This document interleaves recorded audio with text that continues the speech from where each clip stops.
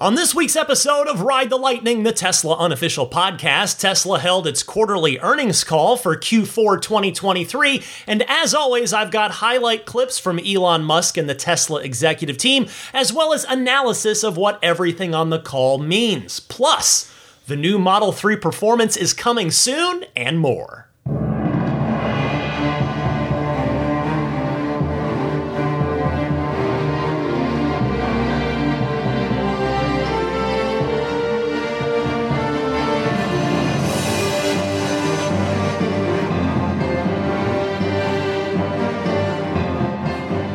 What's happening, friends? I'm Ryan McCaffrey, joining you for episode 443 of Ride the Lightning. It is your weekly Tesla unofficial podcast. This one is publishing on January 28th, 2024. Daisy the Boxer to my left, looking longingly out the window. Zelina the future service dog right here as well. We are down to just 2 weeks left with Zelina, so trying to just hang on to every moment we've got. There are plenty of fun moments to talk about from Tesla's earnings call and shareholder letter this week, but a few things to warm up with first, leading off with this. FSD Beta version 12 has begun rolling out to some regular customers. Maybe some of you out there have got your hands on it so far. Will we hear more about it on the earnings call? Stay tuned. Now, speaking of that, I Patreon polled all of you earlier this week and asked, what do you most want to hear about on the earnings call? And the results, I thought were pretty interesting this time. FSD Beta version 12 was in fact the highest vote getter with 31% of the vote.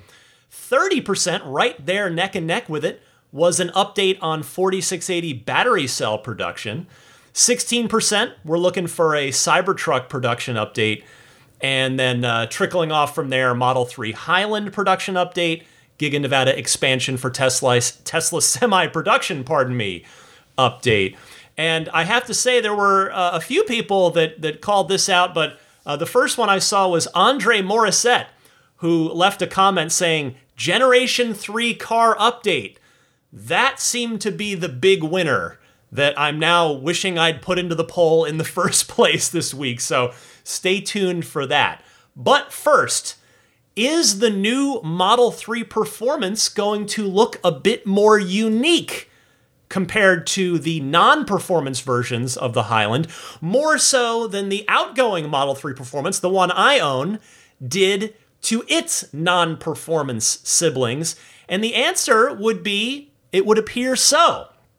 This comes via the kilowatts. My friend Ryan and his crew, a spy pic that he posted to X from just a car out on the roads, an engineering prototype showing the red brake calipers, the wheel in front of those red brake calipers of what looks like maybe there's supposed to be some kind of aero cap on top of it. Now, if the Model 3 Performance, the new one, ends up having an aero hubcap, I would not honestly love that for the performance car, because the performance car should get a proper wheel, a proper lightweight wheel, like it always has, and an aero cap cover would also cover up those beautiful big red calipers. So I'm not looking for that either on the new performance version, so we'll have to see. And the other things that you can see, the primary other thing you can see from this spy pic is a different shape to the bottom of the front fascia that's visible at the bottom of the otherwise heavily diapered front end, and the rear of it's covered up too. And when I say diaper, it's got those black sort of bra covers over the front and rear of the car, as the Highlands have been for as long as they've been cited up until their official reveal later last year. Now, if they are putting bucket seats in the new Model 3 Performance, it's already been photographed, this mule with bucket seats in it, like racing style bucket seats, and it's got a different front fascia / diffuser, or whatever you want to call it up front there, then I have to say, I'm more convinced than ever that it's going to get under 3 seconds with its 0 to 60 time. Especially, I might add, if the previous rumor that I talked about on the podcast that it's going to be using the Plaid Model S's front motor is true. If that rumor's true, then that bodes well for an extra quick car, particularly when you're taking these, again, extra couple of aesthetic things into consideration. Although I guess sport bucket seats are not really aesthetic so much as they are for track driving, for keeping your butt in the seat while you're throwing the car around a track. Now, again, it's, to me, taking these pieces together from these spy picks, there's just no way that Tesla would finally go to the trouble of really differentiating the look of the Model 3 Performance without also upping its performance as well. They wouldn't do all that and keep the 0 to 60 time at that same 3.1 seconds that it's been at for years. And I have to say, the more, all these little spy picks, all these little nuggets, I have a feeling that the new Model 3 Performance is going to tempt me like no Tesla before it has. And in fact, I could already feel the burning sense of desire bubbling up in my brain when I went and sat in the new Model 3 today. I just got a chance to do that today. I'm going to talk more about that opportunity that I had. I'll talk about that near the end of the podcast after all of the earnings call stuff. But for me, I mean, don't cry for me. It's a hashtag first world problem. I have to choose between, we're in a position, we want to replace my wife's 19-year-old Mini Cooper, but I've got to choose between the Model 3 Highland Performance and the Cybertruck. I simply can't get both. That can't do 2 car payments. Wife's not going to, even if I could, I don't think the wife would sign off on that anyway, which I don't blame her for. And I have to say, when the Highland is truly revealed and we know what it looks like and we know what it's capable of, I reserve the right to potentially change my mind. But as I sit here now, I have to say that given my long and detailed relationship and history with the DeLorean, I think I've got to go stainless, go Cybertruck. But that is, I don't have to necessarily make that decision today, but that is certainly where I'm leaning. Anyway, speaking of the new Model 3 Performance, I hope all of you that are kindly backing me at that $10 per month tier on my Patreon enjoyed this week's Lightning Round mini episode, which was about my 12-item wish list for the new Model 3 Performance, inspired by what I was just talking about. I made a list of 12 things that I hope that the new Model 3 Performance has. So if you'd like to listen to that, you'd like to support the podcast, you can go to my Patreon page found at patreon.com/Tesla Podcast, sign up for that $10 per month tier, and you will get access not just to this week's Lightning Round mini episode, but the other 80 of them in the back catalog, as well as every future one I do each new week for as long as you maintain your pledge. You also get early access to each week's episode if you're at that $10 per month tier. Don't forget, if a monthly thing isn't your speed, but you do want to support me, there is an annual option on the Patreon as well.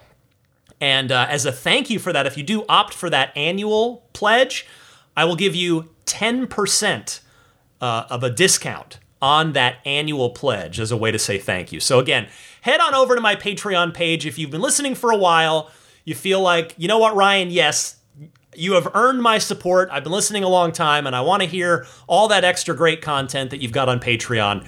You can head on over to my Patreon page at patreon.com/Tesla Podcast.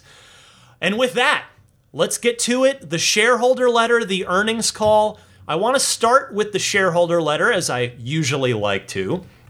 So, the summary at the start of the letter reads, in part, I'm not going to read you the whole thing, but the couple of choice excerpts state, in 2023, we delivered over 1.2 million Model Ys, making it the best-selling vehicle of any kind globally. For a long time, many doubted the viability of EVs. Today, the best-selling vehicle on the planet is an EV. And then a later piece reads, We are focused on bringing the next generation platform to market as quickly as we can, with the plan to start production at Gigafactory Texas. This platform will revolutionize how vehicles are manufactured. So, this is one of those great pull back up to the 10,000 foot view and look at the bigger picture moments that you guys know I like to do.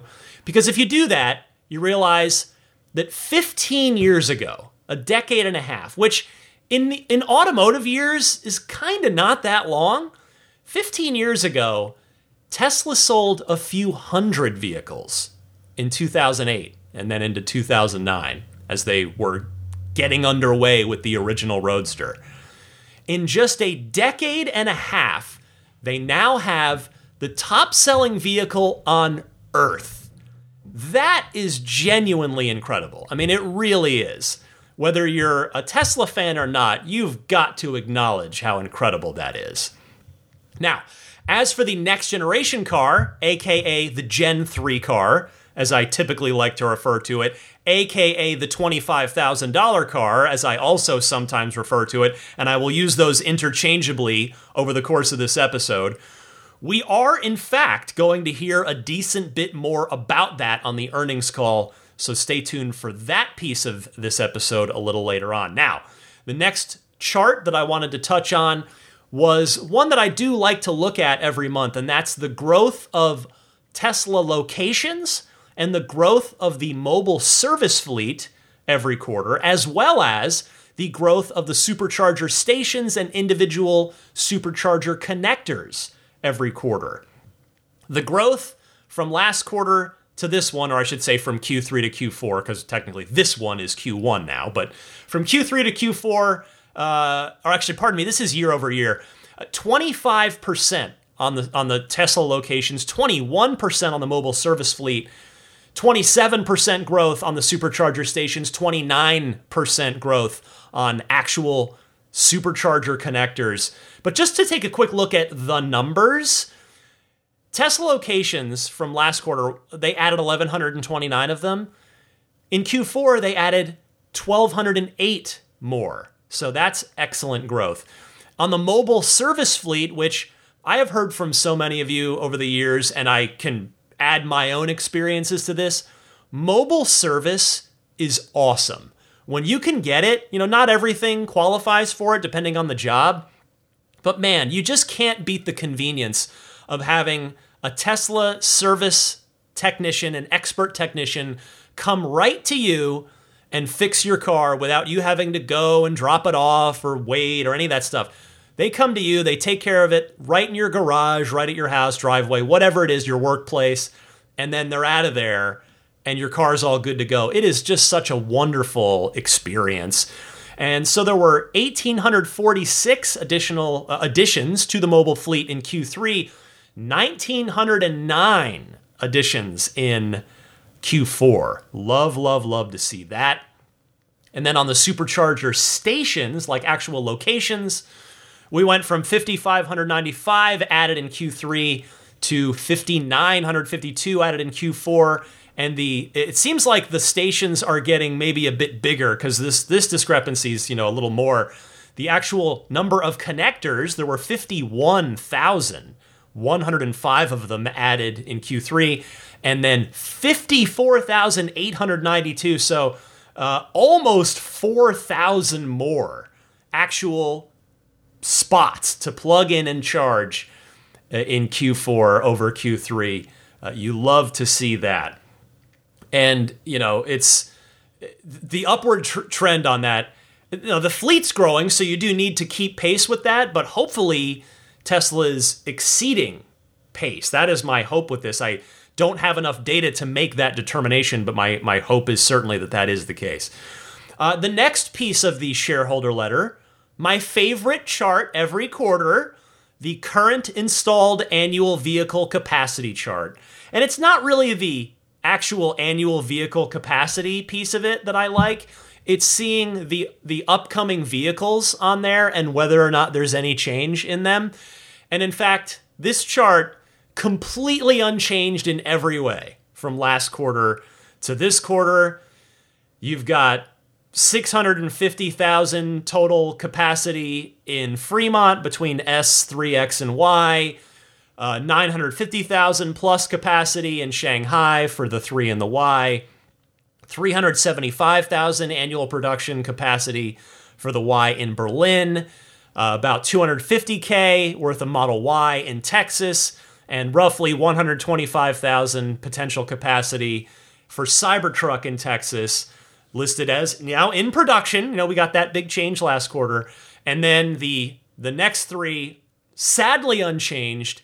In Nevada, listed for the region, you have the Tesla Semi, still listed as pilot production. And then you have in various regions, the next-gen platform listed simply still as in development. And TBD region, Roadster, in development. So same everything there. I will share some more thoughts on the Roadster. Surprise, surprise, I know, right? Later on in the episode. Okay, so next, as we move through the shareholder letter, working our way towards the earnings call itself, here's a cool stat, and also what I would interpret to be maybe a word of warning from that same page of the shareholder letter. So, listed for the region of US, meaning California, Nevada, and Texas, Tesla writes, before Tesla purchased the Fremont factory, the record output of the previous owner was nearly 430,000 vehicles made in a single year. In 2023, the Tesla Fremont factory produced nearly 560,000 vehicles, thanks to our approximately 20,000 Fremont-based employees. At Gigafactory Texas, we began production of the Cybertruck and delivered the first units to customers. We expect the ramp of Cybertruck to be longer than other models, given its manufacturing complexity. So first, the good news. That is the 560,000 cars out of Fremont last year. Again, simply incredible. They beat the old NUMMI plant record by a lot. GM and Toyota, the previous joint occupants of that facility. And they beat it. Tesla beat them by 30%. That is a lot. And Fremont now being up to about 20,000 employees, that's a little bit of I don't know if surprise is the right word, but it's a little bit of an eye-popping number, because the number that had been thrown around for the longest time was 10,000, that there were about 10,000 employees working out of Fremont. So clearly Tesla has been continually growing past that 10K over the last few years to land at that approximate 20,000 mark. In fact, you will hear Elon speak to this specifically on the earnings call when I get to his opening statement in just a couple of minutes. So now the bad news. We expect the ramp of Cybertruck to take longer than other models given its manufacturing complexity sentence. This, to me, likely translates to higher costs for Tesla in these early build trucks. I know that's not rocket science. Elon's talked about that in every early portion of an S-curve. But what I think is maybe fair to extrapolate from that is that my read on this, you've heard me say this before, but this only reinforces my read on it, is that seemingly the Foundation series is likely to continue through the entire 2024 model year, or the entire reservation list of 2 million plus people, whichever comes first. I just think, especially after reading this stuff in the shareholder letter, that Tesla is going to sell a $100,000 plus Cybertruck to anyone and everyone on the reservation list who is willing to pay that much. Next in the shareholder letter, a little note about Shanghai, where Tesla writes, Shanghai resumed normal production rate in Q4, rebounding from the scheduled downtime in Q3. That's not so much of what I'm interested in, but instead I'm interested in this. Production of the updated Model 3 ramped to full speed in less than 2 months. Now, I mention this only because that number might inform what we can expect about the new Model 3 production ramp here in Fremont. Now, we know that Shanghai always tends to go faster than any of Tesla's other factories, so I think it might be best to set your expectations at 3 months for Fremont to fully get back up to full speed on the new Model 3 production. Okay, now, the end of the shareholder letter, in the volume outlook section, they write, "Our company is currently between two major growth waves. The first one began with the global expansion of the Model 3 and Y platform, and the next one we believe will be initiated by the global expansion of the next generation vehicle platform. In 2024, our vehicle volume growth rate may be notably lower than the growth rate achieved in 2023 as our teams work on the launch of the next generation vehicle at Gigafactory Texas. In 2024, the growth rate of deployments and revenue in our energy storage business should outpace the automotive business." And there was another little bit a little later that read, "Cybertruck production and deliveries will ramp throughout this year. In addition, we continue to make progress on our next generation platform." So this was probably the one paragraph that caused the stock to tank the next day.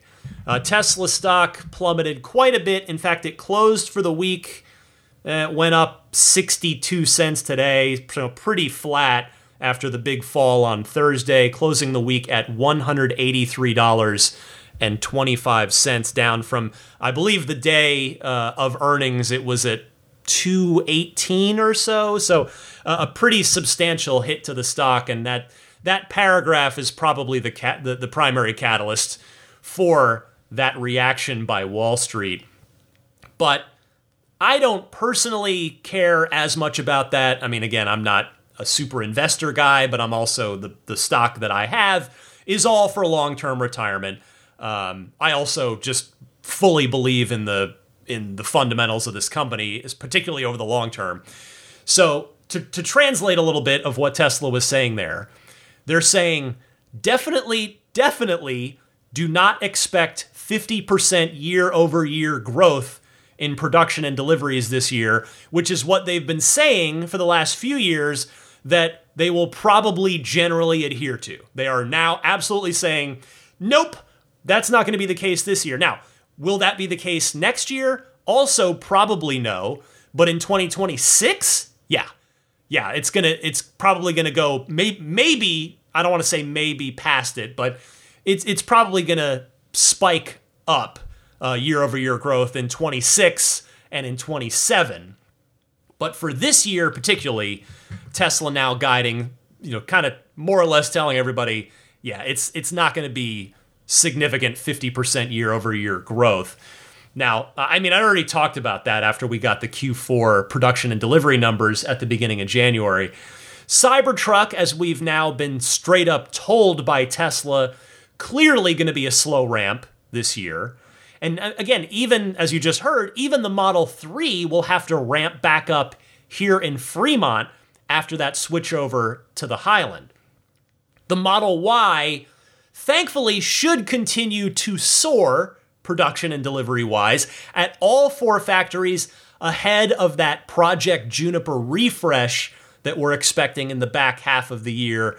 And that refresh should be starting in Shanghai. Although, that's not a guarantee, but that's where all reports have suggested, and that's where, of course, Highland started its refresh, was out of Shanghai. But again, Tesla coming right out and saying that they are hard at work on the Generation 3 car. And honestly, I have to tell you, I'm a bit surprised that they're being that open about the next generation car at this still very early stage. And perhaps they are doing that to try and ward off the fear and uncertainty and doubt from their investors, from Wall Street, that they're probably saying, hey, look, we are working on this, and this is going to be part of the catalyst for a huge growth wave for us, but it's a little further out on the horizon. All right, with that, let's get to the earnings call right after this.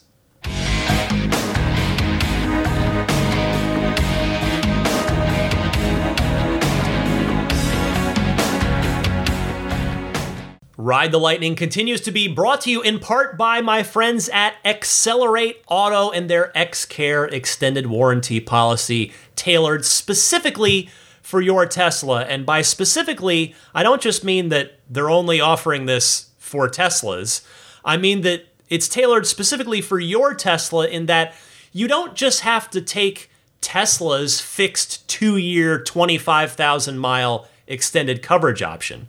You can customize a policy with X-Care that works for you. You can go up to 10 more years and up to 125,000 additional miles after your factory 50,000-mile warranty is up. Well, 50,000 miles or 4 years, whichever comes first. X-Care can also be purchased for any Tesla, no matter where you bought it, whether it was new from Tesla or not. So, like I said, for me, I've got a 3-year, 40,000-mile policy for my car.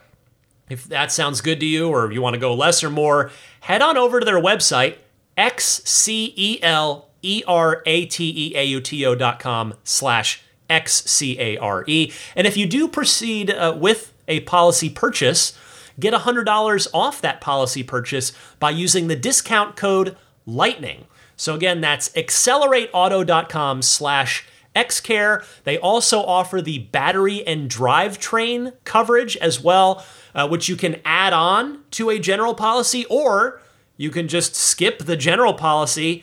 If you just want to get the warranty, that extended coverage on your battery and drivetrain, you can do that too. So check them out, Accelerate Auto and their Xcare policy. Discount code LIGHTNING for $100 off.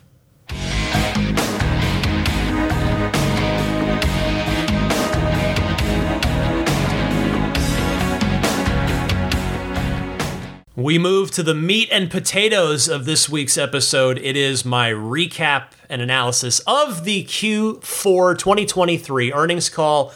I've got a bunch of clips for you. In fact, I believe it's a dozen total clips. This time around, there were plenty of good questions, I have to say. Kudos to both the retail investors who upvoted some good questions on this one, and to the institutional analysts, I should say. They asked some pretty good questions this time around as well. I start, as always, with Elon Musk's opening statement. This is 7 minutes long. Take a listen. So the Tesla team did an incredible job in 2023. We achieved record production and deliveries of over 1.8 million vehicles, in line with our official guidance. And in Q4, we were producing vehicles at an annualized run rate of almost 2 million cars a year. This was really a phenomenal achievement. Looking at just the Fremont factory alone, we made 560,000 cars. This is a record. In fact, it's the highest output automotive plant in North America. And people are often surprised that the highest output car factory in North America is in the San Francisco Bay Area. It's a little counterintuitive, perhaps. It's really had an incredibly positive impact on that entire area. What would have been a rundown strip mall is the highest productivity car plant in the Americas. Think about that. It was derelict when we got it, and now it's the most productive plant in this entire part of the world. And it's enriched the community in so many different ways. It's really a gem. So I'm super proud of the people that work there. Model Y became the best-selling vehicle globally, as predicted. The best-selling vehicle of any kind, not just electric vehicles, with over 1.2 million units delivered. The energy storage business delivered nearly 15 gigawatt hours of batteries in 2023 compared to 6.5 gigawatt hours the year before. So tremendous year-over-year growth, triple digits. I think we'll continue to see very strong growth in storage. As predicted, I said for many years that the storage business would grow much faster than the car business, and it is doing that. Free cash flow remains strong at $4.4 billion in 2023 in spite of record spending on future projects. So we had record CapEx expenses as well as record R&D. This brings us to 2024. There's a lot to look forward to in 2024. Tesla is currently between two major growth waves. We're focused on making sure that our next growth wave, driven by next-gen vehicle, energy storage, full self-driving, and other projects, is executed as well as possible. For full self-driving, we've released version 12, which is a complete architectural rewrite compared to prior versions. This is end-to-end artificial intelligence. So another bitnets, basically photons in and controls out. And it really is quite a profound difference. This is currently just with employees and a few customers, but we will be rolling out to all customers in the US who request full self-driving in the weeks to come. That's over 400,000 vehicles in North America. So this is the first time AI is being used not just for object perception, but for path planning and vehicle controls. We replaced 330,000 lines of C++ code with neural nets. It's really quite remarkable. Sort of as a side note, I think Tesla is probably the most efficient company in the world for AI inference. Out of necessity, we've actually had to be extremely good at getting the most out of hardware, because hardware 3 at this point is several years old. So I think we're quite far ahead of any other company in the world in terms of AI inference efficiency, which is going to be a very important metric in the future in many arenas. So, see, the new Model 3 is now available globally. So we did an updated Model 3. While the car looks similar, a lot of work has gone into the vehicle to make it better in every way. It is significantly quieter, more refined, better equipped, has longer range, and many other improvements. And I recommend taking it for a test drive. If you have not driven a Model 3 in a long time, you should really try the new one. So steady improvements. And we're very far along on our next generation low-cost vehicle.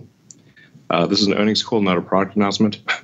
So there'll no doubt be many questions that try to ask us about new products coming, but we reserve product announcements for product announcements, not earning calls.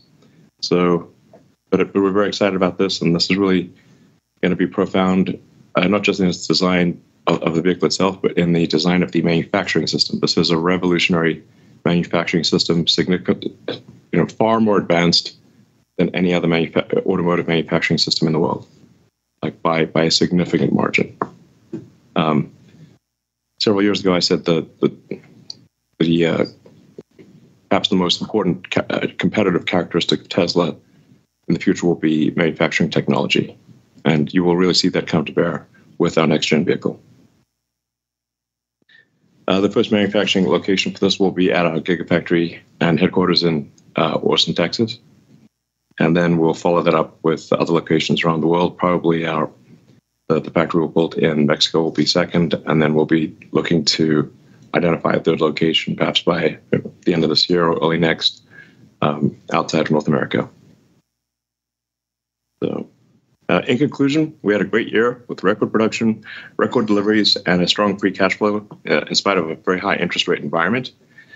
And we are focused on exciting new projects that will, I think, ultimately, if we execute on all these things, and it is very hard to do all these things, it's not a sure thing, but I do see a path where Tesla could one day be the most valuable company in the world.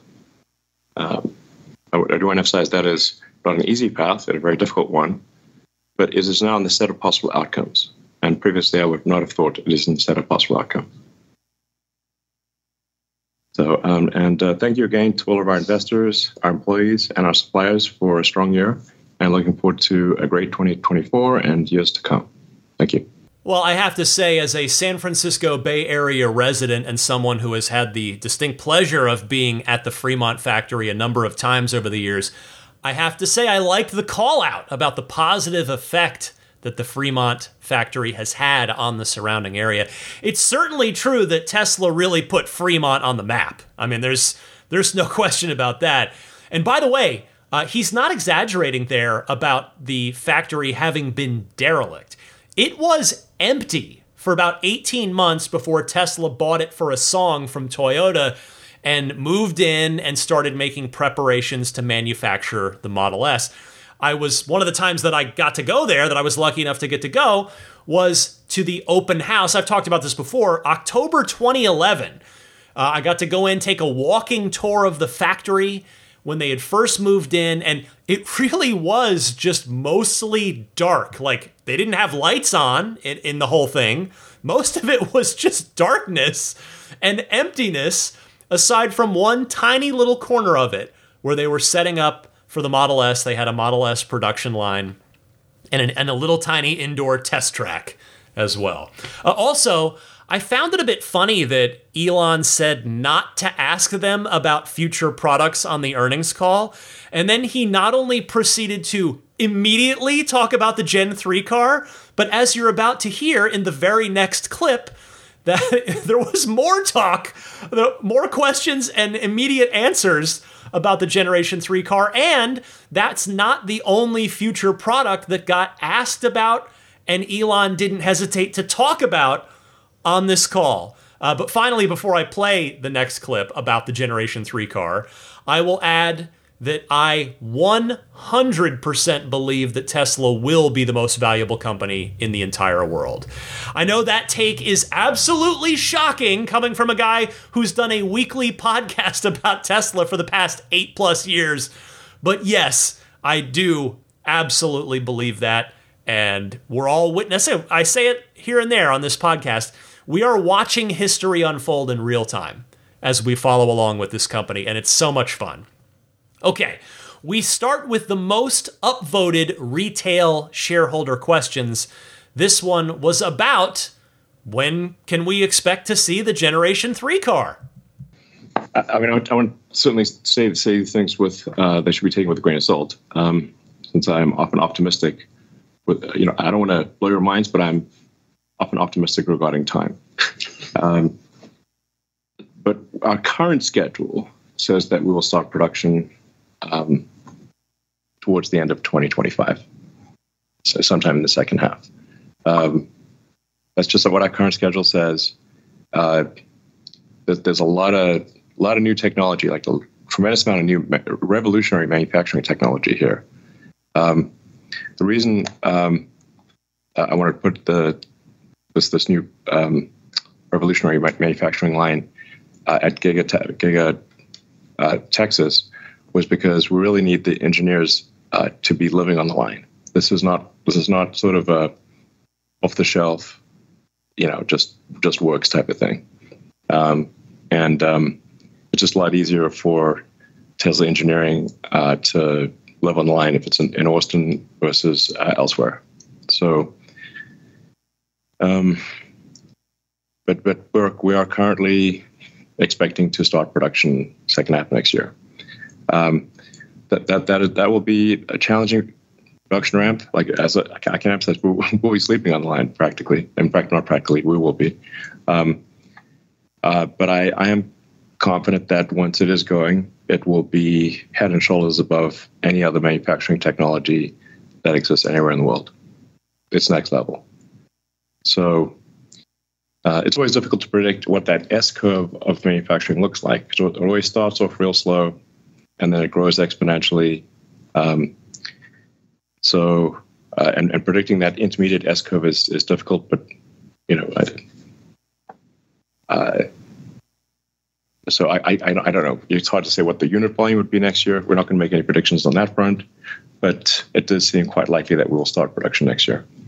So here you go. As I said, an immediate question and answer about Tesla's next generation car, which, by the way, I will add that Reuters, who you'll remember broke the existence of both the Model 3 Highland and the Model Y Juniper projects, reports that the Generation 3 car is codenamed Redwood and will be, as I honestly expected, a compact crossover. And as you just heard Elon said, he just straight up he told us that the plan is for it to go into production late next year, late 2025. Now, as I've said before, I really, really think with this car specifically, well, all cars, but especially this car, that Tesla should resist any and all temptations to officially announce, show, reveal, and begin taking reservations on this vehicle until the absolute last minute. Meaning until they basically have to start building test units to take out onto the road. That they need to wait until the last possible second to reveal and announce this thing and start taking deposits. You do not want to risk Osborning the Model 3 and or the Model Y for that matter. I know there's going to be a price delta here, but still, you also don't want to create a huge long wait for this thing like what's happened in the past with the S, X, and more recently the Cybertruck. And I know, yes, the pandemic and the supply chain situation was part of the out of Tesla's control reason that the Cybertruck wait ended up being so long. But I think you see my greater point here. So I would love to see the Gen 3 car announced no more than a year before the start of production, and ideally less. Now, also, given that the Generation 3 car is clearly Tesla's top priority, clearly, and by the way, understandably so, here comes my quarterly Roadster rant, I guess. It is kind of a quarterly tradition at this point when it doesn't get mentioned at all, and then I get upset about it. I get bummed out about it.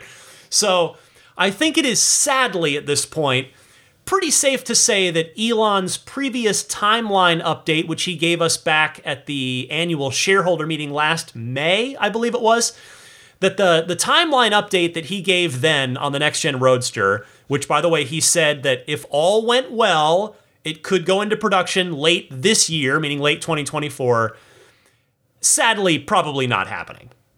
Thus, if the $25,000 Generation 3 Tesla stays on schedule and does go into production late next year, I think it almost certainly means that the next-gen Roadster is not going to come out until at least 2026. And at that point, there's a reasonable chance that a full decade, I cannot believe I'm saying this, a full decade could go by between the next-gen Roadster's unveiling in 2017 and the first deliveries to paying customers, some of which will have had $50,000 or $250,000 deposits in Tesla's hands for a decade. That is almost unfathomable. I mean, it's crazy to think about that. Now, do I hope to heck that I'm totally wrong and that Elon's Roadster timeline from last year is still accurate, which would mean that the Roadster will in fact get done and go into production before the Gen 3 car? Yes, I would love nothing more than for that to be the case. But the reality is that if Roadster is happening before the $25,000 car, and again, I just don't, everything Tesla's said and done suggests that's not going to happen. The Gen 3 car is so vital to the growth of the company and the future of the company. And again, I understand it. Like I'm not opposed to it. Like I get it.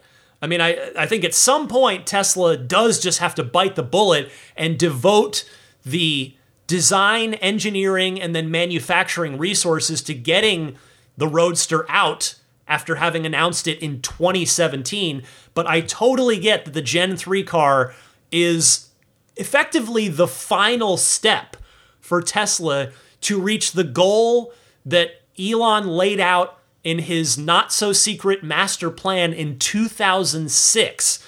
Now, the Model 3 was supposed to be the achievement of that goal, but it arguably hasn't been. It's a great car, do not get me wrong, but in terms of accomplishing the company's big goal of making gas cars just be a crappy choice based on financial merits, just like making it a no-brainer that you're going to choose an EV over an internal combustion engine vehicle, that's the Gen 3 car. That is where we have gotten, we've needed battery technology to advance and those costs to come down and all of Tesla's manufacturing advances, all this stuff. So I get the importance of the Gen 3 car, but man, oh man, is it a bummer to just see the Roadster be completely ignored. Just completely and totally ignored. Do I have every confidence that when the day finally comes that it's going to be an amazing supercar? Yes. When that day finally comes, it's going to be glorious. It is going to be a beautiful car. Is it going to look like that 2017 prototype? Probably not exactly, because if the Roadster had come out in 2020, which is what Tesla originally said, then by the time 2026 or 2027 rolls around, which is, again, when this car might actually come out, it would have been getting like a mid-gen refresh or a redesign, right? It would have been getting a design update. So I'm sure that's going to happen. It's just that the car never came out. Like I guess the long-winded way of what I'm trying to say is, the short version of what I'm trying to say is that I don't think the 2017 prototype is going to be the look that goes into production. Might it be close to that? Yes, but I do think it'll be a clearly evolved version of that design. But anyway, yeah, we're looking at possibly a decade between the unveiling and the actual first deliveries of the Roadster. So, but I think that the final point, when I got so far off my notes here, just again doing my Roadster rant thing, that I get super passionate about this topic. You can't blame me. But anyway, if the Roadster were to be happening late this year or early next year before the Gen 3 car, the reality is that we would need to see tangible progress on that car in the next 6 to 9 months. Because remember that Cybertruck prototypes, alpha prototypes, started showing up publicly many, many months before production actually began. Now, could Tesla keep it all secret, all internal with the Roadster because it's going to be this low volume thing? Yeah, technically they could.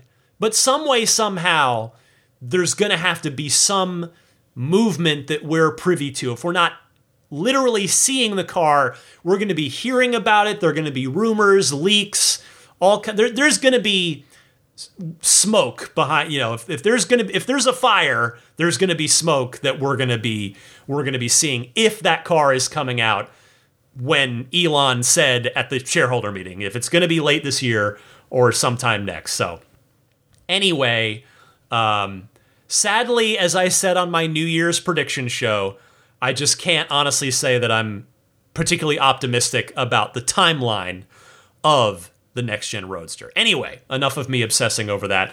Let's get to our quarterly upvoted question. This gets upvoted every single quarter, and I'm happy that it does, about the progress of the 4680 battery cell production ramp.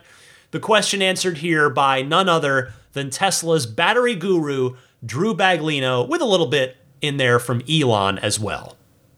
Yeah, first, I just want to allay any concerns regarding 4680 limiting the Cybertruck ramp, because I've seen some people commenting about that. To date, 4680 production is ahead of the ramp with actually weeks of finished cell inventory.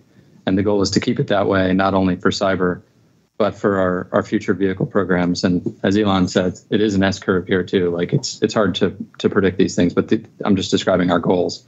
It's a hard problem. Like, yeah, there are entire companies where all they do is make battery cells. That's like all they do. Indeed, okay. Indeed. We do a lot of other things, and we got a lot of breakthrough technologies that take time to figure out with 46. It's not just that it's a 46 millimeter diameter by 80 millimeter tall cell. That's just the diameter. That's just the dimensions. Mm-hmm. There's a tremendous amount of new technology in the cell itself and manufacturing technology. Yes, exactly. And just regarding what the team was able to do in Q4, Texas successfully swapped line 1 from the Model Y design of the cell to the Cybertruck design of the cell, which was that 10% cell energy increase I've mentioned before. And as with any major new product introduction, the factory and engineering teams collaborated to ensure quality of the new design and the process changes as their first priority. And now our focus returns to cost and production ramp in Q1. in terms of what we're doing, we're currently running one production line, one assembly line, using 2 assembly lines in addition for yield and rate improvement trials. And we have a 4th in commissioning, and 4 more will be installed starting in Q3 this year. So definitely this is a big year for ramping 4680. But we also do want to emphasize that we also expect to ramp orders from our suppliers. Yep. So this is not about replacing our suppliers; it's about supplementing our suppliers. Yes. So we are very appreciative of our suppliers. Panasonic obviously is our longest supplier. They're an amazing company. We've got CATL, we've got LG, and BYD. Well, I won't lie, this is reassuring because there had been a lot of, admittedly unsourced concern in the Tesla community about the apparent slow ramp on the 4680 cells. So I was glad to hear Drew just firmly refute those rumors. Side note, while I think the Cybertruck is truly an amazing product that definitely no other company would dare to try and build, and I say that while recognizing that, yes, the range and price are both a bit disappointing, I do wonder if Tesla has Model X'd this thing a little bit.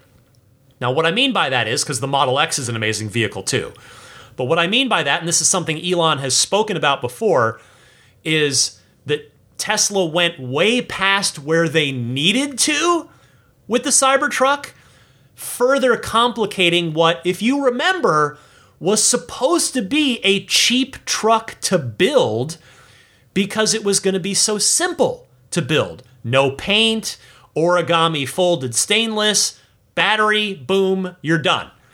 But they went with the 48-volt architecture, the ether loop data communication, the steer-by-wire. Now, don't get me wrong, again, I'm thrilled that they did. It's honestly, those advanced technologies in the Cybertruck have made it even more exciting to me. And honestly, not just exciting, they've made me want the Cybertruck even more. But I do think it's maybe fair to wonder if Elon's repeating a mistake a little bit, because he said that he never wanted to go through the Model X experience ever again. And again, I'm not criticizing here. I'm just observing. I'm not casting judgment, because certainly there are great reasons for Tesla to have pushed these technologies further. With the 48-volt system and less wiring, less copper, having all, there's so many great reasons. So I'm not trying to criticize here, but I think it is a reasonable observation to point out that, oh yeah, I wonder if they ended up kind of going maybe a little too far on the Model X. On the Cybertruck, like they did with the Model X. All right, next up, one of the elephants in the room coming into this phone call was, what was Elon talking about when he recently tweeted that he wasn't interested in developing AI at Tesla unless he could get more control of the company? Here's Elon speaking directly to that. Yeah, I guess let me explain what my concern is here, which is that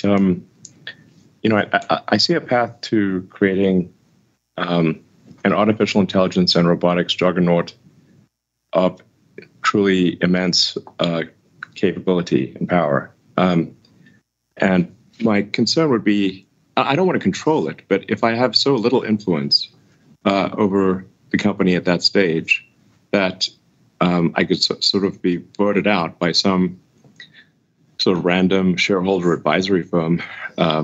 We've had a lot of challenges with institutional shareholder services, ISS. I call them ISIS, and Glass Lewis. Which there's a lot of activists that basically infiltrate those organizations and have strange ideas about what should be done. So. So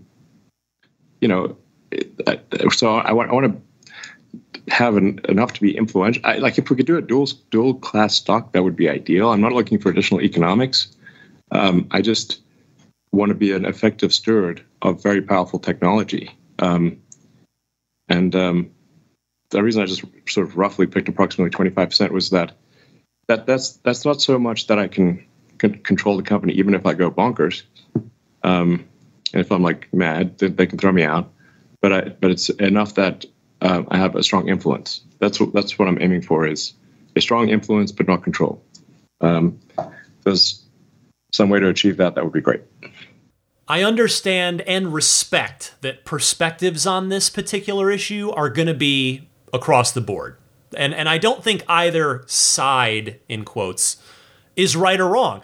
Some might believe that Elon is absolutely entitled to more, that his leadership has built this company into what it is, which is an absolute unicorn that has succeeded against quite literally all odds. And then others are going to say that he's already the richest man in the world and that he'd have plenty more shares if he hadn't sold a bunch of them to buy Twitter. So again, there's merit to both arguments there. I don't think anybody's all right or all wrong. I don't think it's not a black or white, scenario here. So we'll see how this one shakes out in the coming weeks and months. Next up, a question about progress on the expansion of Giga Nevada for the Tesla Semi, as well as an update on the construction of Giga Mexico. And I have to say, this answer surprised me a bit. Take a listen. We have recently broken ground for the next phase of Giga Nevada expansion to incorporate Semi and other projects. But as said earlier, as regarding Mexico, we want to first demonstrate success with the next generation platform in Austin before we start construction. Therefore, we have started the long lead work to get the basics ready and plan to follow our recipe from the 3Y ramp with Shanghai, where we started with learnings from Fremont and ramped really quickly. Yeah, exactly. It's important to emphasize that, Model 3 production was 3 years of hell, honestly, before. Some of the worst years of my life, frankly. I still have mental scar tissue from those 3 years, as do many. But then Model Y was, somewhat of a variant on Model 3, so a much easier situation.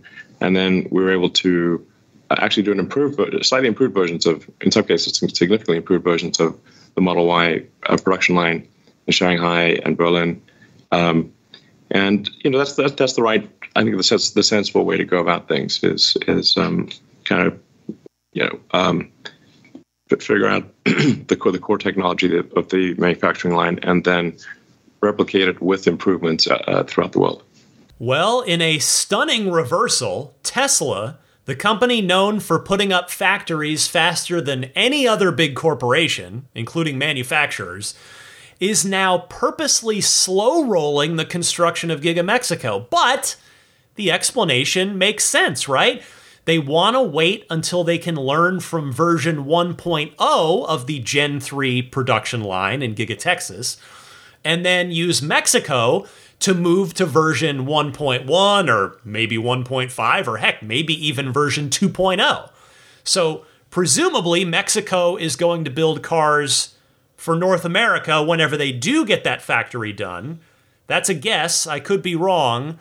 But I say that because with the volumes that Tesla's talking about, which as a reminder is 3 to 5 million Gen 3 cars per year once it's fully ramped up at all factories that are going to build it, one factory is not going to be enough to supply the US demand alone, much like how Fremont factory alone is not enough to fill every Model Y order in the US. They needed Texas to supplement it. So I have to think that Giga Mexico is going to primarily be supplying US or North American orders, since they'll be, they're a trading partner with the US, and all of the tax credits should apply from a built in Mexico Tesla, I do believe. All right, next question's a good one about whether or not anyone has picked up the phone to ask Tesla about licensing their FSD. I really think lots of car companies should be asking for FSD licenses, but and we've had some tentative conversations, but I think they don't believe it's real quite yet. I think that will become obvious probably this year. And I do want to emphasize that if I were CEO of another car company, I would definitely be calling Tesla and asking to license Tesla Full Self-Driving technology. It's definitely the smart move. Well, can any of us really say that we're surprised that no one else has had serious conversations with Tesla about this? Because the stubbornness of the legacy automakers has cost them years of EV progress, and probably also billions of both present day and future dollars. Now, in some of their cases, it sadly may even prove to cost them their very existence. That remains to be seen, but I have to say, I'm just not the least bit surprised that none of them are giving serious consideration to Tesla's autonomous driving system. Though it is certainly true, in fairness, it is certainly true that it's not all the way there yet, but if you're the head of another major automaker, you've got to be planning for the future. You've got to be looking ahead and seeing where Tesla is going with this.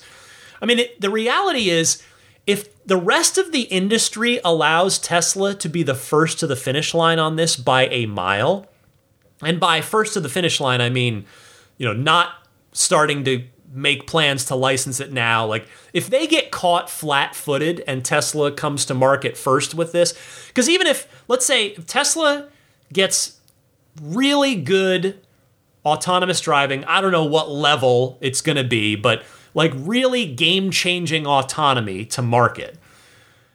Even if the day that happens, and it's like, whoa, it totally works, it's incredible, if that's the day that another automaker picks up the phone, it's still going to take, heck, not months, it's going to take an amount of time measured in years, whether that's 1 year, 2 years, for that licensed system to get into another manufacturer's car. So I just think you've got to, if you're heading up a legacy automaker, you've got to be doing a better job of planning for the future. You've got to be talking to Tesla about this. Even if you're not ready to license it right now, you've got to be laying the groundwork for this. Anyway, the next question is a good one, another good one, about Optimus and when we might be able to buy one. Optimus obviously is a very new product, an extremely revolutionary product, and something that I think has the potential to far exceed the value of everything else that Tesla combined. And when you think of an economy is productivity per capita times capita. But what if there's no limit to capita? There's no limit to the economy. And the technologies the AI technologies we've developed for the car translate quite well to a humanoid robot, because the car is just a robot on four wheels. Tesla is arguably already the biggest robot maker in the world. It's just a four-wheeled robot. So Optimus is a humanoid robot with arms and legs. It's by far the most sophisticated humanoid robot that's being developed anywhere in the world. I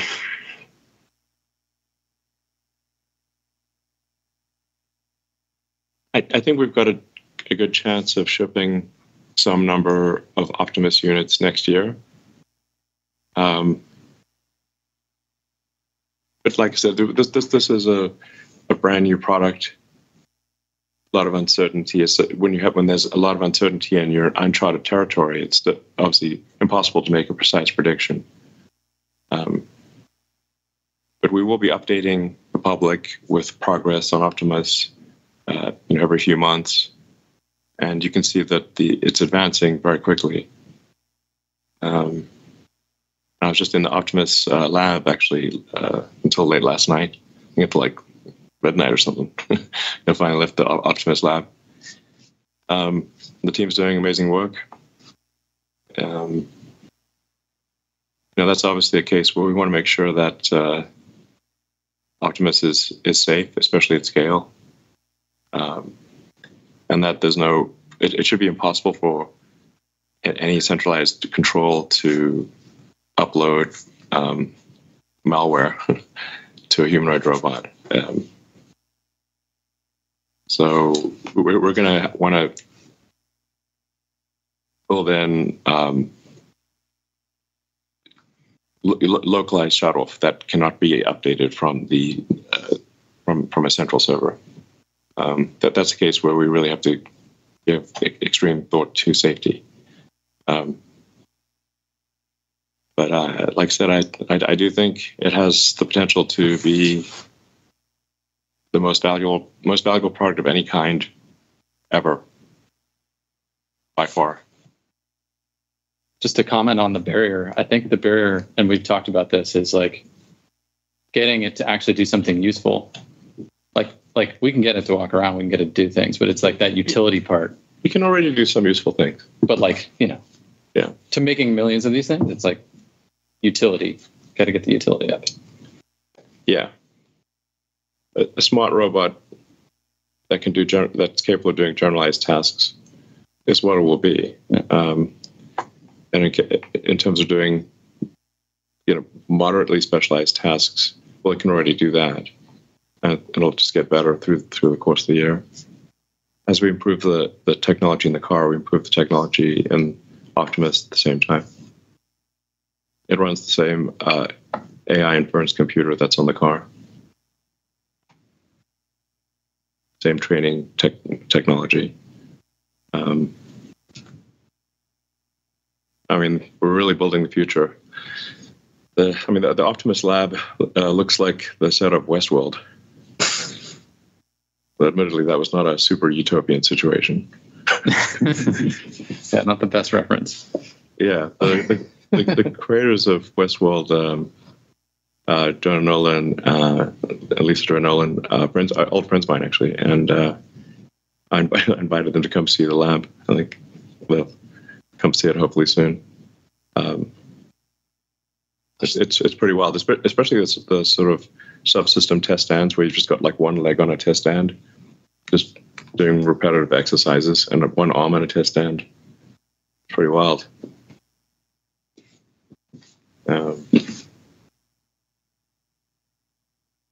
Yeah. We're not entering Westworld anytime soon. Right. Well, we're going to take safety very, very seriously. Number one, it sounds like we need a video from the Tesla content team of the Optimus Lab looking like an episode of Westworld. We all need to see that video. Number two, I'm going to be extremely curious what Optimus is capable of doing when it does ship to consumers. Like, it's got to have set tasks that it's trained for out of the box, right? Like washing dishes, loading or unloading the dishwasher, mowing the lawn, vacuuming, sweeping, stuff like that. And I presume that it's going to get free over-the-air software updates that add new task capabilities and functionality to it, just like the cars, right? And remember that the first generation Optimus bots are going to be like $20,000 plus. So while there are going to be plenty of people out there that get one and enjoy one, I will probably almost certainly need to wait for the hopefully cheaper second gen version. Kind of like I had to wait for the Model 3 because I couldn't afford the fantastic S and X. But it does indeed have incredible potential to be amazing. There's no question about that with Optimus, especially if you've been watching the progress updates that Tesla's been giving on Optimus so far. The next question, another good one. Shout out to those retail shareholders who are upvoting some great questions about how many Cybertruck orders there are in the queue. First of all, I want to thank all the Cybertruck reservation holders for their patience. The reservation to order conversion rate so far has been very, very encouraging. If the trend continues, as it's very likely to be, we will soon sort out all the builds in 2024. And also, we have new orders coming after the launch. The order numbers keep growing. So we're now all hands on deck, focused on ramping, so we can fulfill all the demands and reduce the wait time. Yeah, it's important to emphasize that this is very much a production constrained situation, not a demand constrained situation. And we, obviously, we could dramatically raise the price, but that doesn't feel right to us to sort of gouge people for early delivery. But really the demand is off the hook. As long as the price is affordable, I mean, I see us ultimately delivering on the order of something like 250,000 Cybertrucks a year in North America, but maybe more, but give or take, roughly on that time frame. And it sure is a head turner. Definitely is. Yeah. Anywhere you go, people look at you. Yeah. They give you thumbs up. Yeah, it's like finally the future looks like the future. Yep. For the other trucks on the road there, and there's some very good trucks on the road, but if you were to switch out the brand name, you wouldn't hardly know which company made them, but you definitely would know the Cybertruck. That's our best product ever. I have to say that I laughed a little bit when Elon talked about not wanting to raise the price of the Cybertruck because they don't want to gouge people. I mean, let's be honest, the Foundation series is a little bit of gouging already. I'm not saying that it doesn't have value, but the fact of the matter is that the only way to get a Cybertruck in what looks like the entire first year, note what was said about the first year of production almost selling out. It sure, again, does seem like my theory that all of the 2024 model year is going to be Foundation series. But the only way to get the Cybertruck in possibly the entire first year of production is to pay six figures for it. A 25% premium on the actual MSRP if you're comparing the dual motor version from base to MSRP to Foundation series. Anyway, I will note that Elon once again gave the same 250,000 per year maximum run rate figure for the Cybertruck that he's been giving. He's been asked that multiple times, starting the first time he got asked it was by me back at Battery Day in 2020.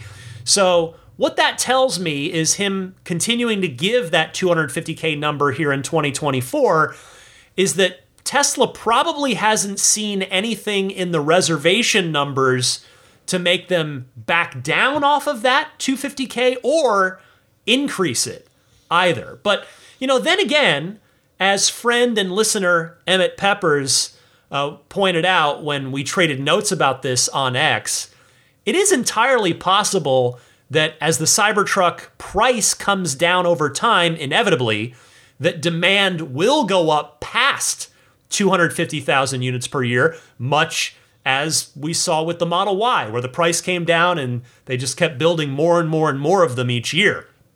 All right, next up, the final upvoted retail shareholder question, and it's another good one, and it is, what are the preliminary results of the advertising tests that Tesla has been running online?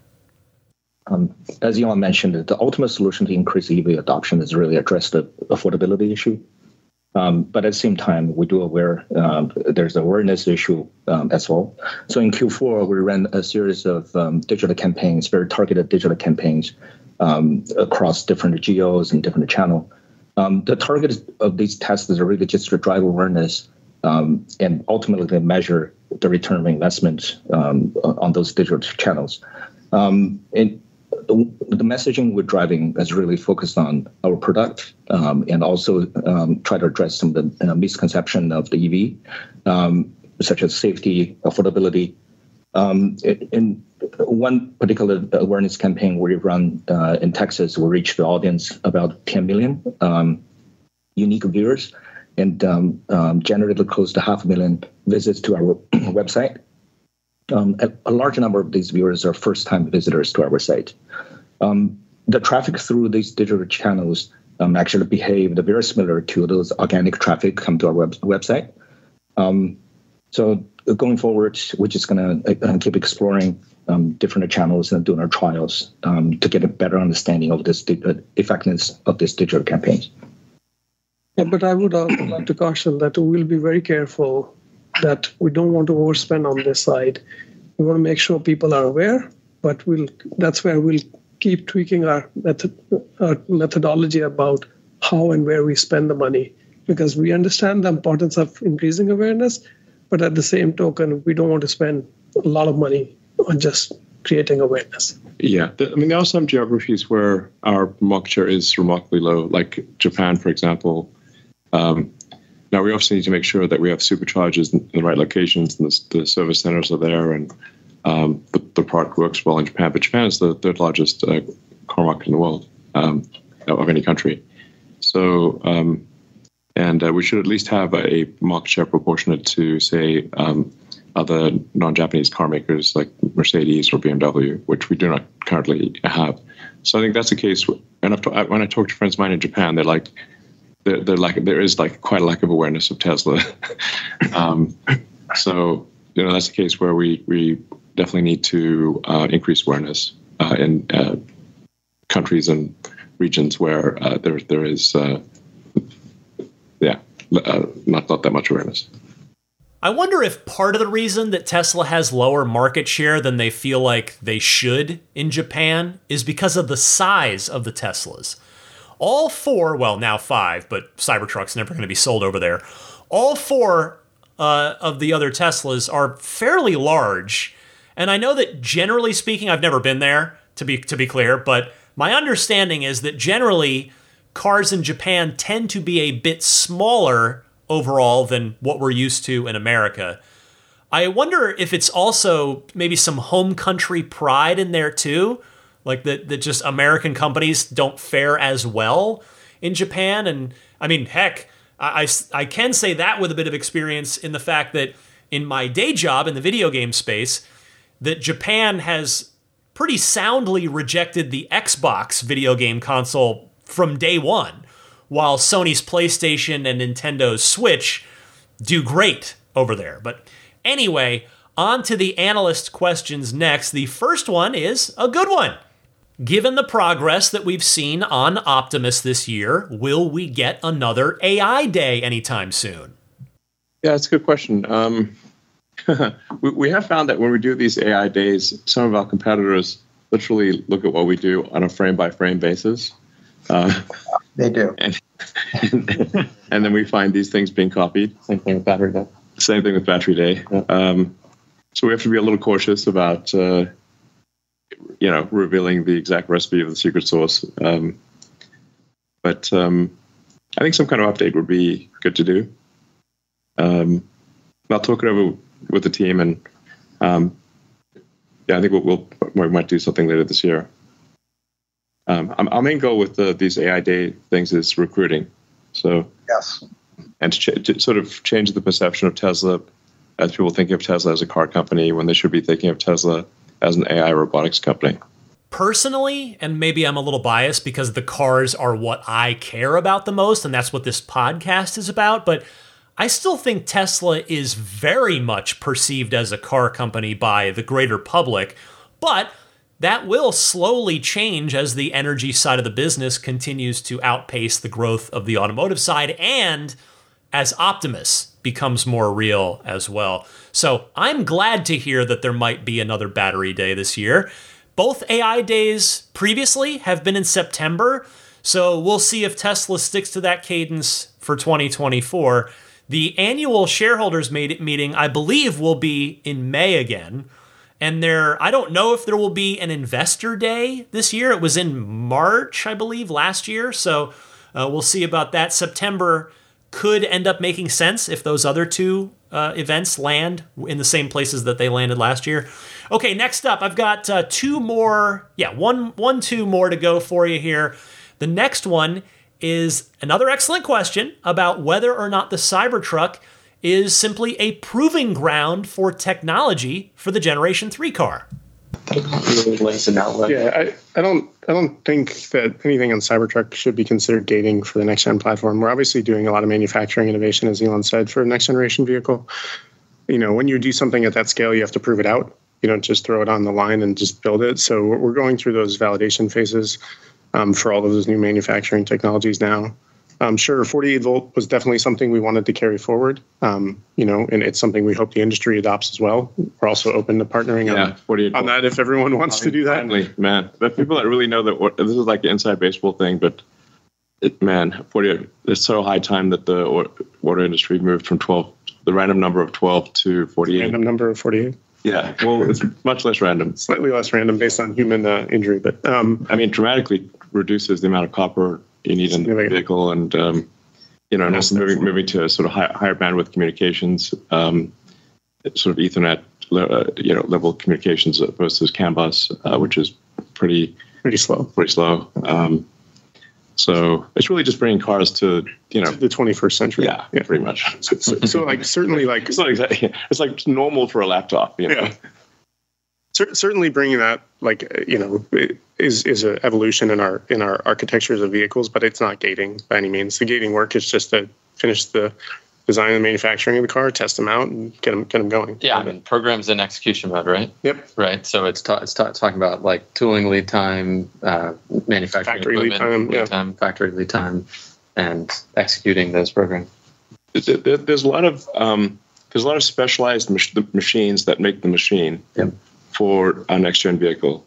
So these are not machines you can just order from anyone. Mm-hmm. You have to design a machine that has never existed to build a car in a way that has never existed. So you don't just have like a design validation phase, but you have an equipment design validation phase as well. It does make it very hard to copy us because you have to copy the machine that makes the machine that makes the machine. So, talk about tiers. It's not, it's like, exactly, manufacturing exception. So, I do think it's quite a powerful, sustainable advantage because there just is no place to go to order the machines that make our next-gen car. They don't exist. I mean, given the volumes that Tesla intends to build the Generation 3 car at, I think it's a no-brainer that Gen 3 car is going to be 48 volt. Save all the copper you can, save all the wire you can. Steer-by-wire might be an iffier proposition on that one. I don't know if they'll do that for a $5 million per year car, but I do have to say I might respectfully disagree that the Cybertruck isn't a proving ground for the Generation 3 car. I mean, I think that Lars can't say that, or else it gets interpreted the wrong way. But the Cybertruck can do everything it's trying to do and also be a proving ground for technology that they're going to use in the $25,000 car, right? I mean, I think that's fair. One more clip for you, and it is about the status of the Dojo chip project. I mean, the AI hardware question is that is a deep one. So we're obviously hedging our bets here with significant orders of NVIDIA GPUs, or GPUs are the wrong word. There really needs to be. There's no you can't produce graphics. So it's not a graphic processing unit, neural net processing unit or something like that. GPU is a funny word, like vestigial. And a lot of our progress in self-driving is training limited. Something that's important with training, it's much like a human. The more effort you put into training, the less effort you need in inference. So just like a person, if you train in a subject, the sort of classic 10,000 hours, the less mental effort it takes to do something. If you remember when you first started to drive, how much of your mental capacity it took to drive, you had to be focused completely on driving. Then after you've been driving for many years, it only takes a little bit of your mind to drive, and you can think about other things and still drive safely. So the more training you do, the more efficient it is at the inference level. So we do need a lot of training. And we're pursuing the dual path of NVIDIA and Dojo. But I would think of Dojo as a long shot. It's a long shot worth taking because the payoff is potentially very high, but it's not something that is a high probability. It's not like a sure thing at all. It's a high risk, high payoff program. But Dojo is working, and it is doing training jobs. So, and we're scaling it up, and we have plans for Dojo 1.5, Dojo 2, Dojo 3, and whatnot. So, I think it's got potential, but I can't emphasize enough high risk, high payoff. So I think it still makes sense given the, even if it's a low probability of success for the very high. I think anyway. I'm belaboring the subject. It's a very interesting program. It has the potential for something special. There's also our inference hardware in the car. So we're now on what's called hardware 4, but it's actually version 2 of the Tesla designed AI inference chip. And we're about to complete design of, the terminology is a bit confusing. We're about to complete design of hardware 5, which is actually version 3 of the Tesla design chip, because the version 1 was Mobileye, version 2 was NVIDIA, and then version 3 was Tesla.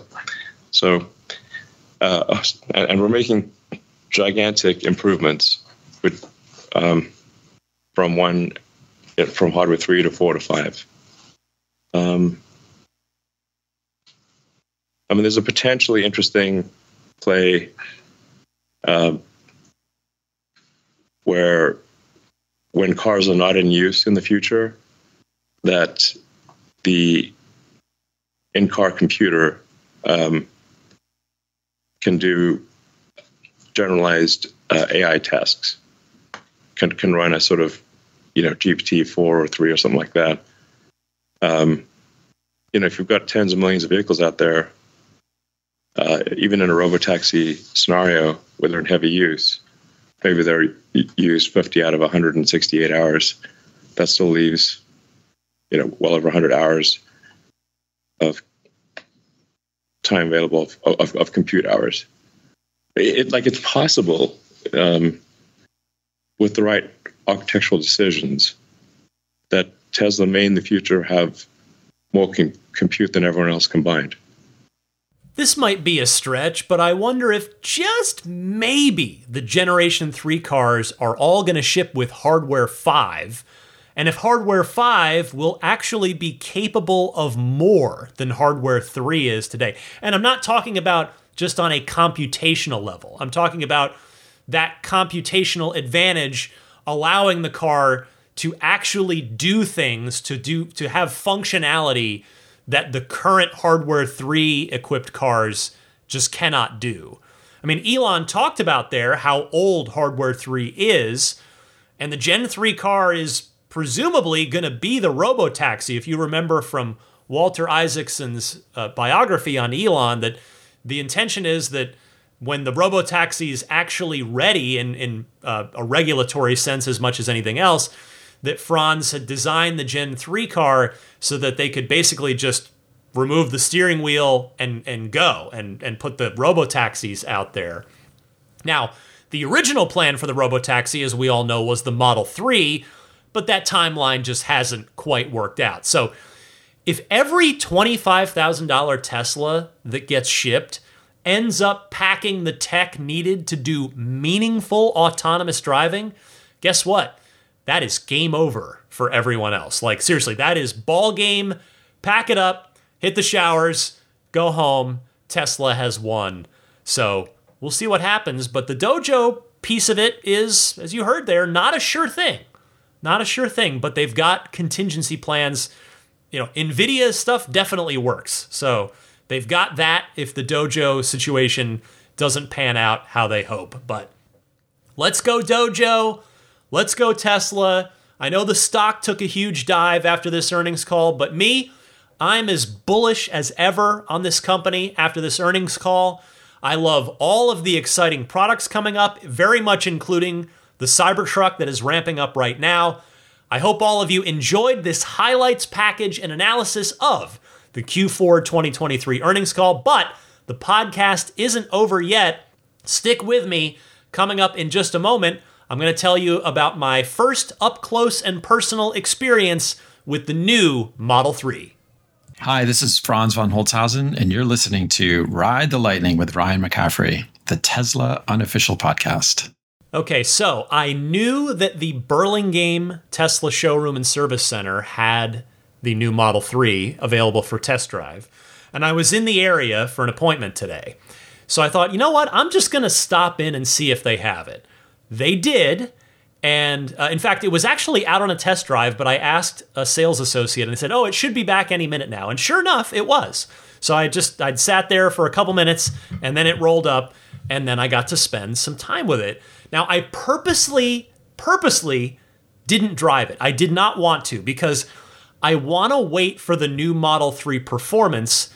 Then I absolutely want to drive that car so that I can do an apples to apples comparison between it and my car, the first generation Model 3 Performance. But just general impressions of the car that, not driving it.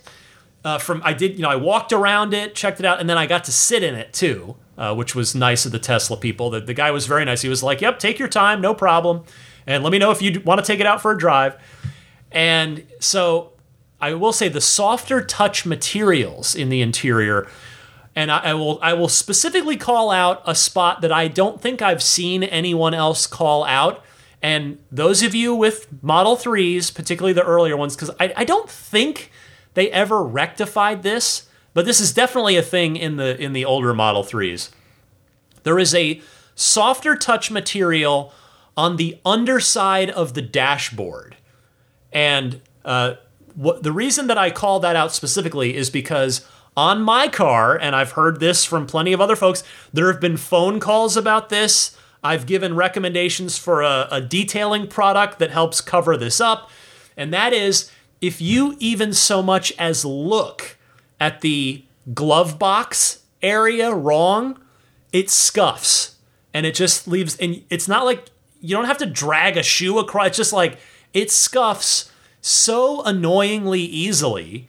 And that now should not happen anymore on the Highland. So that's a nice plus right off the bat that I haven't seen anybody else mention, but that one definitely I noticed. Something I have heard others mention, and I completely echo, is that the doors absolutely close with a more satisfying thunk to them. By the way, I did post some pictures and as part of that, a short little 7-second video of me closing the door, just so you can hear the sound. If you have a Model 3 now, you'll know what the sound sounds like on your car, and you can hear it on the Highland. So my Instagram, if you're interested, is DMC_Ryan. I will say the gray fabric trim, decorative piece on top of the dashboard that's replacing the wood trim on the black interior Model 3s and the ceramic white piece on the white interior old Model 3s.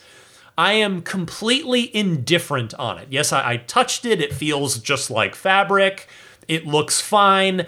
I don't think it's any better or any worse than what the old Model 3s had. It's just different. It's fine. It's totally fine. So that was one I was nonplussed by. I had much stronger feelings for the positive feelings about the seats. They feel great, and I even though it was only 60 degrees outside, I turned on the cooling function, the vent function on the seats, and that was nice. That I have to say, just sitting in the interior. Again, not driving it, but sitting in the interior, the ventilated seats might be the single best upgrade of the Highland interior versus the old Model 3 interior. That might be the number one on the list of interior improvements for me. As for the accent lighting, that RGB light that you can go into the screen and change to any color you want, again, kind of nonplussed by it, although I'll caveat that by saying it was broad daylight. At night, I'm sure it's much cooler looking. It probably really kind of just not literally light. I don't want to make the dumb pun, but it probably spices up the cabin in a fun way at night a good bit. But during the day, it's just kind of there. I noticed that the second row middle seat got a mini headrest, which the old Model 3 doesn't have. And another thing that I just hadn't noticed in other Highland photos or videos. I know that lots of people hate the stalks, the fact that they've been deleted. And again, haven't driven the car yet, haven't spent a ton of time with it to really get any sort of real impression of whether or not that stinks or is fine. But what I can say is that I did press them. They are now buttons. Like they have an analog button push and click to them, which I do think is an improvement over the haptic force feedback, not actual buttons that the new Model S and Model X yokes and wheels had up until the brand new cars just coming out right now that have the mechanical horn in the middle for S and X and have that I presume have the same like actual button turn signal buttons on there. So at least the tactile part of it is good on those turn signal buttons. And then I think the last thing I'll say about the interior, again, I guess I'll comment on the exterior in a second too, but the interior, they took the rubber grippy pieces out of the door panel cubbies, and instead they've just got one, it's the continuous piece of carpeting that sort of spills over and fills that door panel cubby. So once again, Tesla has deleted a part. There's no rubber, cubby, bottom of the cubby thing that you can actually, grab onto and pull out if you wanted to. And that carpet that's in there, I touched it. It's softer to the touch. However, I will say with that spot specifically, if you were to have a drink in there and if anything besides water were to spill, that would get annoying to clean up. So that's maybe the one potential downside on that part of it. And then, as for the outside of the car, like actually, because we know it's being with a car in real life versus just looking at pictures and videos on a screen, it's a different thing. And I have to say that being in front of it in real life, it still really felt a lot like visually, the whole sense of it was still very much Model 3. Like it didn't feel as different as I thought it would. And again, this isn't a complaint. I'm not knocking it. It just kind of felt like, oh yeah, the front end's just a little different headlights. And then the back end was like, okay, yeah, the taillights are similar style, but a, refreshed look. And then from the side, the car is exactly the same. I mean, the wheels are different, different design. But yeah, so it's a much more similar car than I was maybe thinking it would. Again, I've watched a million videos and seen a million pictures, and I guess maybe I was a little surprised at how just similar to a Model 3, similar to my own car, that it felt. Now, in fairness, I wasn't able to park my car right next to it, and there was a Model Y parked next to it. Like I couldn't do there wasn't like a comparison just to do right, side by side, but it still just very much felt, again, especially the side of the car. If you're not looking at the front, if you're not looking at the back, it's the same car. So, take that however you want to take it, good or bad. I don't intend it to be a compliment or a criticism. It's just an observation. But I'm really, as I said earlier at the top of the podcast, really super looking forward to the performance version, especially if it is in fact gonna look a little different than the base Highland and the long range dual motor Highland. So that should hopefully be coming along pretty soon. Pro tip of the week time. Here's Paul in Richmond, Virginia. Hey Ryan, Paul from Richmond, Virginia. Longtime listener, first time calling in, and I have a pro tip for you. had been surfing around in some forums trying to figure out what I'd been doing wrong in the text message feature on my Model 3, because every time I would misspeak during a text message and I wanted to redo it, I would try to double tap the screen and it would just send the message anyway, and would be pretty frustrating, and people got some pretty weird messages. So I was looking around to see what I was doing wrong, and apparently the text message feature is not only operational from the screen, but also from the right scroll wheel. So what you do there is just double tap the scroll wheel twice, and you will consistently be able to redo the text message that you're trying to dictate, and you will avoid some embarrassment. So hopefully there's someone else out there for whom this will be helpful, and I look forward to you listening to the podcast again next week, and have a great day.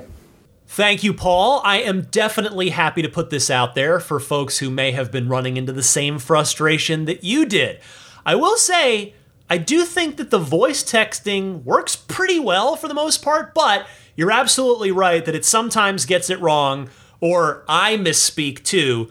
So this is a great reminder. Good pro tip. Cheers to you, Paul. And if anybody else out there has a good pro tip of the week that you'd like to share with me and your fellow Tesla owners and enthusiasts, you can send it in to the Ride the Lightning hotline, which, as usual with the earnings calls, I did not have time for. I'm already at an hour and 40 minutes here on this podcast, trying to be respectful of your time. I should hopefully be getting back to the Ride the Lightning hotline next week. And so I'll say, if you have a pro tip, or if you just want to call in, let me give you the quick call-in instructions here. There are 2 easy ways to call in. However you decide to call in, please try to keep your call to 90 seconds or less so that I can get to as many people each week as possible. And the 2 easy ways to call in are to use your voice recording software on your smartphone. That's easy, just record it right on there. And then email the file to me at teslapodcast@gmail.com. Or you can take that same 90-second or less question and call in and leave a message on the Ride the Lightning hotline. The number to do that is toll-free. Dial it anytime you like, 1-888-989-8752. Again, that's 1-888-989-TSLA. Before I get out of here, let me, as usual, mention some friends of the podcast that can hopefully be of use to you sooner or later. I'll start with AbstractOcean.com. They've got a ton of great products, ton of great aftermarket accessories for all 4 Teslas, and probably soon to be the Cybertruck. In fact, I'm just going to pop on there right now. Do they have any Cybertruck stuff yet? They do. There's a Cybertruck tab on here. There's also a Rivian R1T and R1S tab. That's cool. Like to see that. So for the Cybertruck, if you're curious, there's puddle lights. You can get the Plaid logo as a puddle light. There is, let's see here, threaded lug nut guide, mobile wall connector. So kind of, I guess, in fairness, pretty general, just general stuff that's not specific to the Cybertruck at this point. Other than, here's, and it's already sold out. It's a pair of, it's puddle lights that does the Cybertruck graffiti logo, flashes that down onto the ground, and or the Cyber Beast, the 3-headed dog, the Cerberus logo for the Cyber Beast. So that's pretty cool. And they've got S3XY, Cybertruck, Rivian as well. Check them out, abstractocean.com. Whatever products you end up liking and putting into your online shopping cart, when you get to checkout, use the coupon code RTL Podcast. That's all one word, no spaces, RTL Podcast. Use that coupon code to get 15% off of your first order. The Snap Plate and the new Snap Plate Plus, that is the front license plate bracket that I recommend if you either want or are legally required to have a front license plate on your Tesla. It is a nice, clean, minimalist design that goes on securely and easily, but will also come off easily with tools if you want to take it off, either if you're detailing your Tesla, if you're going to be at a, Cars and Coffee, car show, something like that, whatever the case may be. Don't use the one that Tesla gives you, which sticks to the front of your Tesla with automotive tape, so that if you ever want to take it off, it will leave behind a very unpleasant residue of tape. Get the Snap Plate or the new stronger Snap Plate Plus at everyamp.com/RTL and use the coupon code RTL. BudgetSafeSolar.com. Keep them on your short list if you're considering solar for your home or business. They now also offer home battery storage as well as solar panels, so you can get the entire system all set to go. If you do end up proceeding with a solar installation on that, I humbly ask that you use the referral code RTL.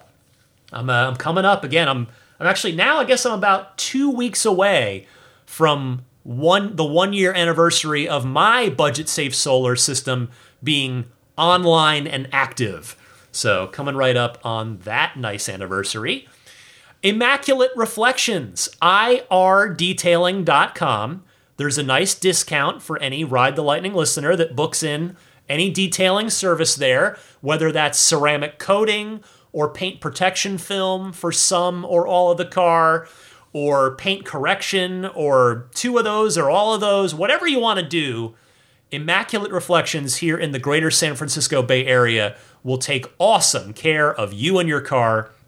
I'm also pleased to report that the owner who just got his Model Y, Jeff, my friend Jeff, he is loving his Model Y, and he was able to sell his Chevy Bolt that he was replacing with that Model Y. So congrats to Jeff on both that sale and on getting that new Model Y. Welcome to the family officially, Jeff. Awesome stuff. So again, you got to get to Immaculate Reflections if you are in or going to be in the greater San Francisco Bay Area with your Tesla or any car of yours that you super care about. All right. After that, let me mention the Patreon. I mentioned it near the top of the show, but one more time, patreon.com/Tesla podcast. That is where you can find my Patreon page, and that is where you can go to support my efforts here with Ride the Lightning. It's, of course, totally voluntary. The podcast has always been free for the past 8+ years, and it will always be free, but it is listener supported. I cannot reasonably keep doing this without your support, and I am thrilled to continue doing it, and I am so grateful for your support. So if the time has come where you think, you know what, yes, Ryan, the time has come, I'm going to support you on Patreon. You can support for just $5 a month. I mean, $5 a month, what's that? Like not even a coffee at Starbucks at this point? $5 a month, and that'll get you early access to each week's podcast as a thank you. If you do jump up to that $10 per month tier, that most popular tier, you will not only get that early access, but you'll get access to every new Lightning Round bonus mini episode as I post them each week, as well as the entire archive of them, which, as I mentioned earlier, is now 80. There are a lot of them in there. So head on over to my Patreon page if any of this sounds good, which again is found at patreon.com/Tesla podcast. Follow or subscribe to Ride the Lightning on any of your favorite podcast services, including Apple Podcasts, which is now available in your Tesla. I'm also on Google Podcasts. I'm on TuneIn, Spotify, as well as YouTube Podcasts. If you do want to find me on YouTube, it's best to just search Ride the Lightning Tesla, and you should find my channel very easily. You can subscribe to it, which again is all, doesn't cost you anything. It's just a way to easily follow along with the shows if YouTube is the way you prefer to listen. If you've got a tab open during your workday or what have you, and that's the way you want to go for it. Referral code. If you need one to get that 3 free months of FSD, the car must be ordered. Your order must be placed using the referral link, or else you're not going to be able to get that 3 free months of FSD. So if you need one, feel free to use mine. Just type in ts.la/Ryan73014 into a browser on your desktop or mobile phone. Hit enter or return, whatever it's called on your device, and that will take you to a landing page. You can then choose an inventory car or a custom order, go through with that purchase, and then you will get that 3 free months of FSD upon delivery. You can follow me on X and or Instagram. I have the same username on both, and that username is DMC_Ryan. You can email me anytime as well. That email address is teslapodcast@gmail.com. And before I go, of course, I want to say hello and thank you to the Plaid, Maximum Plaid, and Roadster in Space tier backers. I will start with the grandfathered in Plaid level supporters. The Plaid tier is no more, but these folks kindly continue to pledge at that Plaid level, so I'll continue to give them all the perks and benefits that they should get.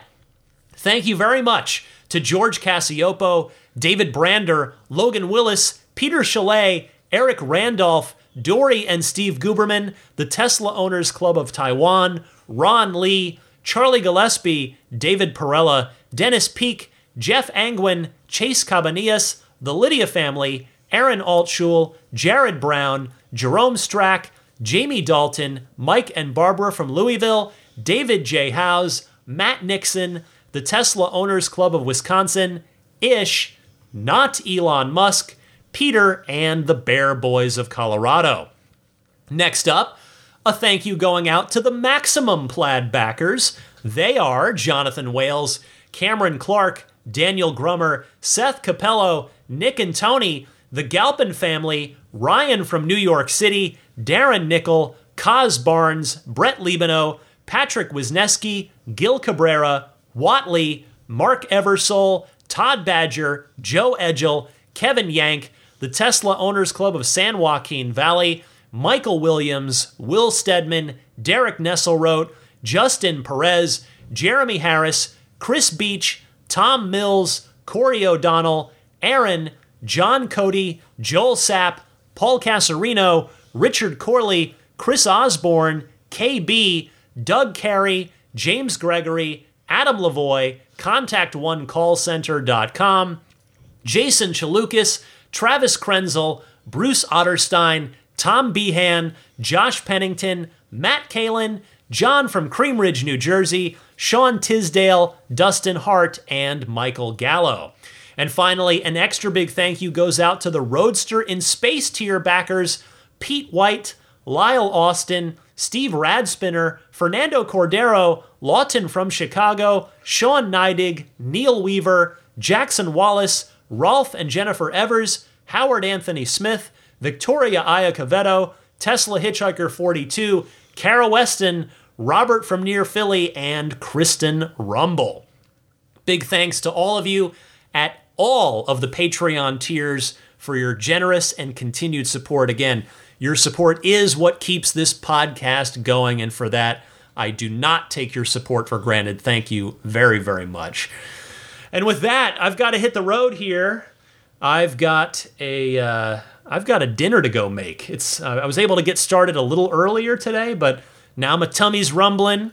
My daughter's probably ready to eat out there as well. My wife's away for the week, so it's just me and the daughter and the dogs. They already ate, of course. Of course, they're on a schedule, right? If they don't eat at the exact time, they start to get upset. They start to whine. So now it's time for the humans to eat as well. Thank you all so much for tuning in for this extra long episode, as the quarterly earnings call episodes often are. I appreciate your time. I appreciate your attention. Thanks so much for taking the time. Happy electric motoring, my friends, and I will see you back here next week.